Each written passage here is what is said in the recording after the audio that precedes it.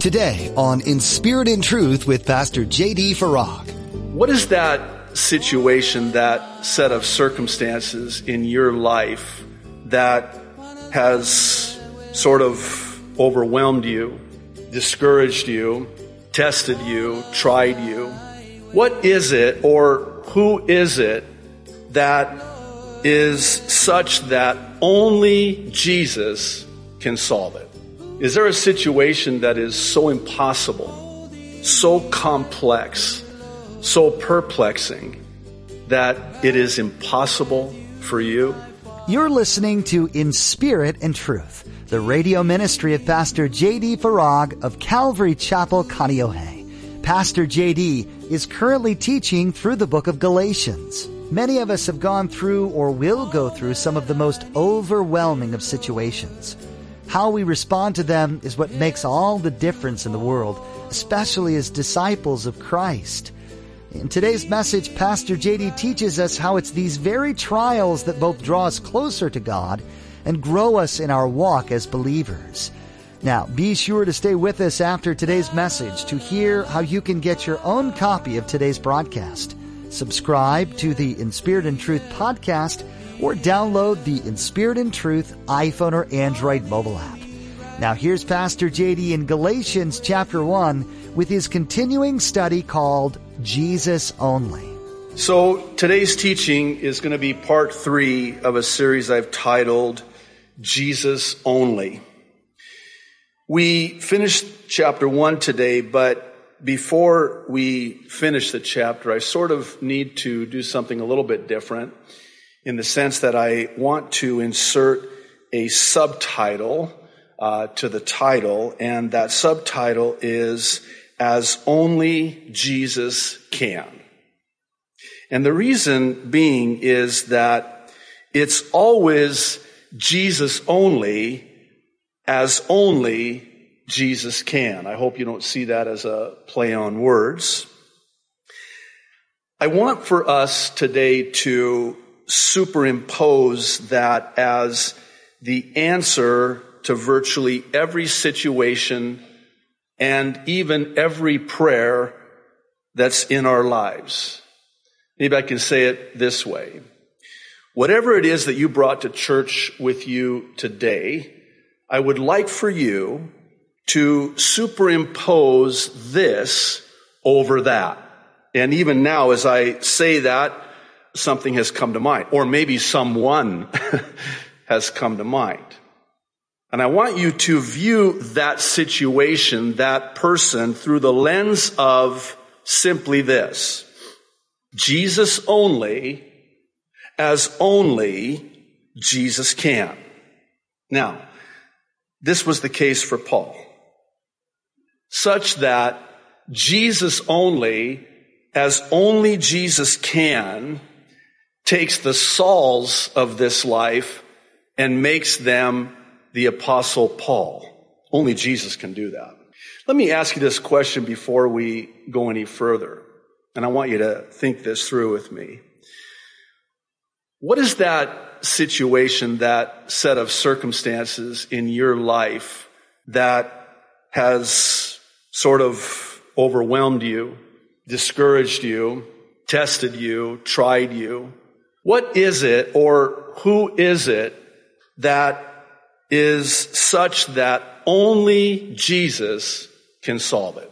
Is there a situation that is so impossible, so complex, so perplexing that it is impossible for you? Well, that's what we're going to look at and talk about today. This is why Paul says what he says, and it's why Paul says what he says the way he says it. He's basically saying it's only Jesus. No man had anything to do with that which only Jesus can do. We talked about in previous weeks how that if you were to cut the Apostle Paul, he would bleed Jesus. If you were to have a conversation with the Apostle Paul, the only thing he'd want to talk about is Jesus. That's what he preached. He preached Christ and him crucified. And whenever he would get off topic, off message, as it were, he would always get right back to the main thing. He kept the main thing, Jesus. Jesus only. Not Jesus and, not Jesus if, not Jesus but, no, Jesus only. It's important to keep in context the prior verses. Paul has just got done rebuking these Galatian churches concerning their being man-pleasers and not God-pleasers. They had their eyes on man. They didn't have their eyes on Jesus. And now Paul, inspired by the Holy Spirit, is going to use himself as an example. And he does so with the hopes of turning them back to the simplicity of, and perhaps more importantly, the reliance upon Jesus and Jesus only. And that's the question that I believe is before every single one of us today. Who or what am I relying on? Who is it or what is it that I'm trusting in, looking to, and relying on? In verses 13 through 24, Paul basically shares his testimony about his dramatic conversion and how that God called him before he was born. The implication being even Paul had nothing to do with it. There was nothing about Paul. He hadn't even been born yet when God called him. God who knows the end from the beginning and the beginning from the end. And he emphasizes that it was the Lord. It was not man. So much so that after he's saved, he says, I did not consult with any man. I did not go to the apostles. I did not go to Jerusalem. I did not talk to any man. It was only Jesus. And by the way, that's how he got saved, right? You know, we all have our testimonies. Some of our testimonies are more dramatic than others.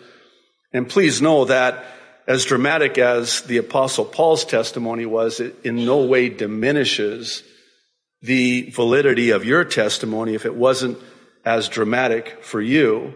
I know for me, when I came to Christ, it was pretty dramatic, even traumatic, because of the way I came to Christ. But I think that some people who don't have that dramatic experience are kind of bashful in the sense that, well, you know, I actually don't have a testimony like that where I was a, drug dealer and a drug addict and an alcoholic and a bad dude, and then God just got a hold of my life on my road to Damascus and I got saved, and we're just like, ooh, And then here's somebody going, well, I actually grew up in a Christian home with really godly parents and really never did any of that, but I'm saved. I'm born again. It's kind of like, okay, well, just go sit in the back. We'll bring up the... I think for those of you who have had some pretty dramatic experiences in coming to salvation, if you're anything like me, and I suspect that you are, I'm not very proud of how I came to Christ. I mean, I was a bad dude. And even while I was yet a sinner, Jesus Christ died for me and gave his life for me and paid in full for me for all of my sins. It's been said that he saves from the guttermost to the uttermost. And surely that was the case for me personally. But if you think about it, it's kind of interesting because you know how Paul was led to the Lord? Oh, by the Lord himself. How's that for a testimony? Maybe somebody led you to the Lord and prayed with you when you came to a saving knowledge of Jesus Christ. Well, how would you like to, like the Apostle Paul, be able to say, you know how I came to the Lord? Well, Jesus came to me himself and revealed himself to me. I came to the Lord by the Lord. Wow. Well, that's what happened. And that's what he's sharing here. He recalls the account of Jesus revealing himself while he was on the road to Damascus, which is recorded in Acts chapter 9. I want to read verses 1 through 9. It says, "Then Saul, still breathing threats and murder against the disciples of the Lord, went to the high priest and asked letters from him to the synagogues of Damascus, so that if he found any who were of the way," which is what they would refer to the Christians as, "whether men or women, he might bring them bound to Jerusalem. As he journeyed, he came near Damascus, and suddenly a light shone around him from heaven. Then he fell to the ground and heard a voice saying to him, 'Saul, Saul, why are you persecuting me?' And he said, 'Who are you, Lord?' Then the Lord said to him, 'I am Jesus, whom you are persecuting.'" And then Jesus says this, very interesting. "It is hard for you to kick against the goads." Yes, it is. "So he," speaking of Saul, "trembling and astonished, said, 'Lord, what do you want me to do?'" That's a great question, isn't it? To ask of the Lord. Then the Lord said to him, "Arise and go into the city, and you will be told what you must do." And the men who journeyed with him stood speechless. You think? Hearing a voice, but seeing no one. Then Saul arose from the ground, and when his eyes were opened, he saw no one.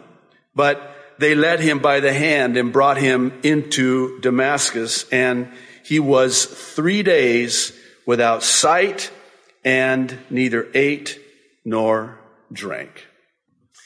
Don't you find it just a little bit interesting that right after Paul is saved, God isolates him and removes him in isolation from any man for 3 years?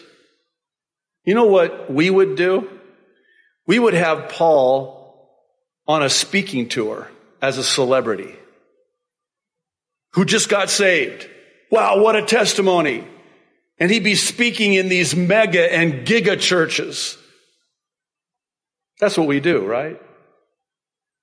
And they have no theology. All they have is a testimony. Nothing wrong with that. But we exalt them. And we place them in positions for which they are not prepared. And so what God does is he takes Paul and he takes him off the scene in the deserts of Arabia for a period of 3 years. Why? Why does God do that? Why would God deem it necessary to take Paul into this place of isolation? I believe it's because he wanted to teach Paul a total and utter dependence and reliance upon him and him alone. And in order to do that, as only he can, he had to isolate this Saul of Tarsus to prepare him to become Paul the Apostle. I'm also of the belief that the Lord had to break Paul. Think about this. Paul was arguably a very strong man with a very intense personality. By his own admission, I zealously, intensely persecuted the church. I imagine Paul to be very intimidating. Some describe his outward appearance, and he even refers to it as, this short man. But man, I tell you, when he walked into a room, everybody noticed. And certainly the early church feared him greatly. He was a very strong man, very strong personality, but that's a problem. God has to break that strength, that self-reliance, And this is what God does with strong personalities, of which I would venture to say many here today are, and you know who you are. You don't have to raise your hands. Many years ago, I heard someone say, some of us are too strong for God to use. Oh my goodness. It hit me as if it were only for me. Nobody else had to be there that day. That was the Lord saying to me, and this was shortly after we had moved here to Hawaii to start this church. And I was really seeking the Lord and waiting on the Lord. And then the Lord just kind of ministered to me that I've got to take you into this desert of isolation for a period of time, because there's some things I need to break in you. You're too strong in your own strength. You're too reliant upon your own savvy, your own ability.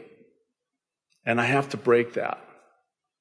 And I have to do it in such a way so as to prepare you for that which I'm preparing for you. Because of that which I have for you, you're not ready for it yet. If I were to allow you prematurely to do that which I'm calling you to, you would fail miserably, and I cannot be a party to that. So I've got to break that in you that would cause that to happen to you. And by the way, isn't Paul in good company? He's in good company with the likes of Elijah, very strong man. John the Baptist, he was a wild man. The Apostle John. And my personal favorite, Moses. For those of you who were with us on Thursday nights in our study through the Old Testament, when we got into the book of Exodus, and God calls Moses, and Moses tries in his own strength to deliver God's people, and he kills an Egyptian. And what does God do? God says, Moses, what are you doing? What are you doing? Are you trying to do this in your own strength? And he takes Moses to the backside of the desert. Not just the desert, the backside of the desert. For 40 years. For 3 years for Paul, 40 years for Moses. And get this, he's 40 years old at the time. And now he's going to the backside of the desert for 40 more years. So now here's Moses, 80 years old. And God appears to him and basically says to him, okay, Mo, it's time to go, bro. That's a very loose paraphrase, obviously. And what is his response? Are you kidding me? I have been on the backside of the desert so long, surrounded only by sheep, no man. I've had nobody to talk to, and I've developed a speech impediment. I can't even talk anymore. I mean, the only thing I can say after being with the sheep on the backside of the desert for 40 years is, that's it. I can't even talk. And you want to use me? That's laughable. No, Moses, you're ready now. See, I can use you now. It took me 40 years. You know, you got a strong personality, too strong for God to use if it takes him 40 years to break it. Moses was a strong man. Moses' life can be divided into 3 sections of 40 years each. 40 years in Egypt, 40 years in the backside of the desert, and 40 years in the Exodus as the deliverer of God's people. But God could not do anything with Moses until he had broken that self-reliance that he had. And the same with the Apostle Paul. And here's the common denominator with all those that God does this with. He puts them in an impossible situation. So they're looking at this situation that they're in, and they throw up their hands and they say, God, I can't do this. To which God responds with something to the effect of, I know, that's why I put you there, so that you could realize that. This is impossible. For you it is. For you it is. And now that you realize that it's impossible for you in and of your own strength, now I can do it. Before, I couldn't do it because it was still possible for you. And that's why. Well, in Matthew 19, Jesus tells the disciples that it's harder for a rich man, really impossible for a rich man to enter the kingdom of heaven like it is for a camel to go through the eye of a needle. Impossible, right? And then the disciples in their astonishment asked Jesus, well then, who can possibly be saved? It's impossible for anybody to be saved. And listen to Jesus' response. He looks at them and says to them this, with men, this is impossible, but with God, all things are possible. Oh, don't we love that verse? We've written songs about how God is the God of the impossible. Amen. God can do the impossible. Not so fast. God cannot do the impossible until it's first impossible. What? What do you mean? Now think about this. God can't do the impossible until first it's impossible. And by the way, we're so quick to quote the second part of that verse, but we don't quote the first part of that verse. You know, the part that says that it's first impossible for man in order for it to be possible for God. Stay with me. Here's what that looks like. If it's still possible for me in my own strength to do something, aren't I going to try to keep doing it? I'll keep trying and striving, and in my own strength, I can do this, I can do this. No, you can't. And isn't it when, and only when, I come to the end of myself and I say, Lord, I can't do this. I can just hear the angels given charge concerning me saying, well, it's about time, dude. Can you let God do it now? Oh, is it impossible for you? Well, guess what? Now it's possible for God. Galatians contains many lessons that we can learn from even today. The Apostle Paul spent time in this letter encouraging the church to embrace the love and lifestyle of Jesus. While we need to learn and abide by the Bible's principles, we can't become like the Pharisees of Jesus' day, promoting legalism above grace. Jesus came to fulfill the law, and therefore we get to choose to follow him in the way he desires. That's all we have time for today on In Spirit and Truth. You can find more messages from Pastor JD by visiting our website at inspiritandtruthradio.com. Be sure to subscribe to our podcast so you'll receive new messages as soon as they're available. Download our mobile app for Android and iPhone and always have teachings from God's Word right at your fingertips.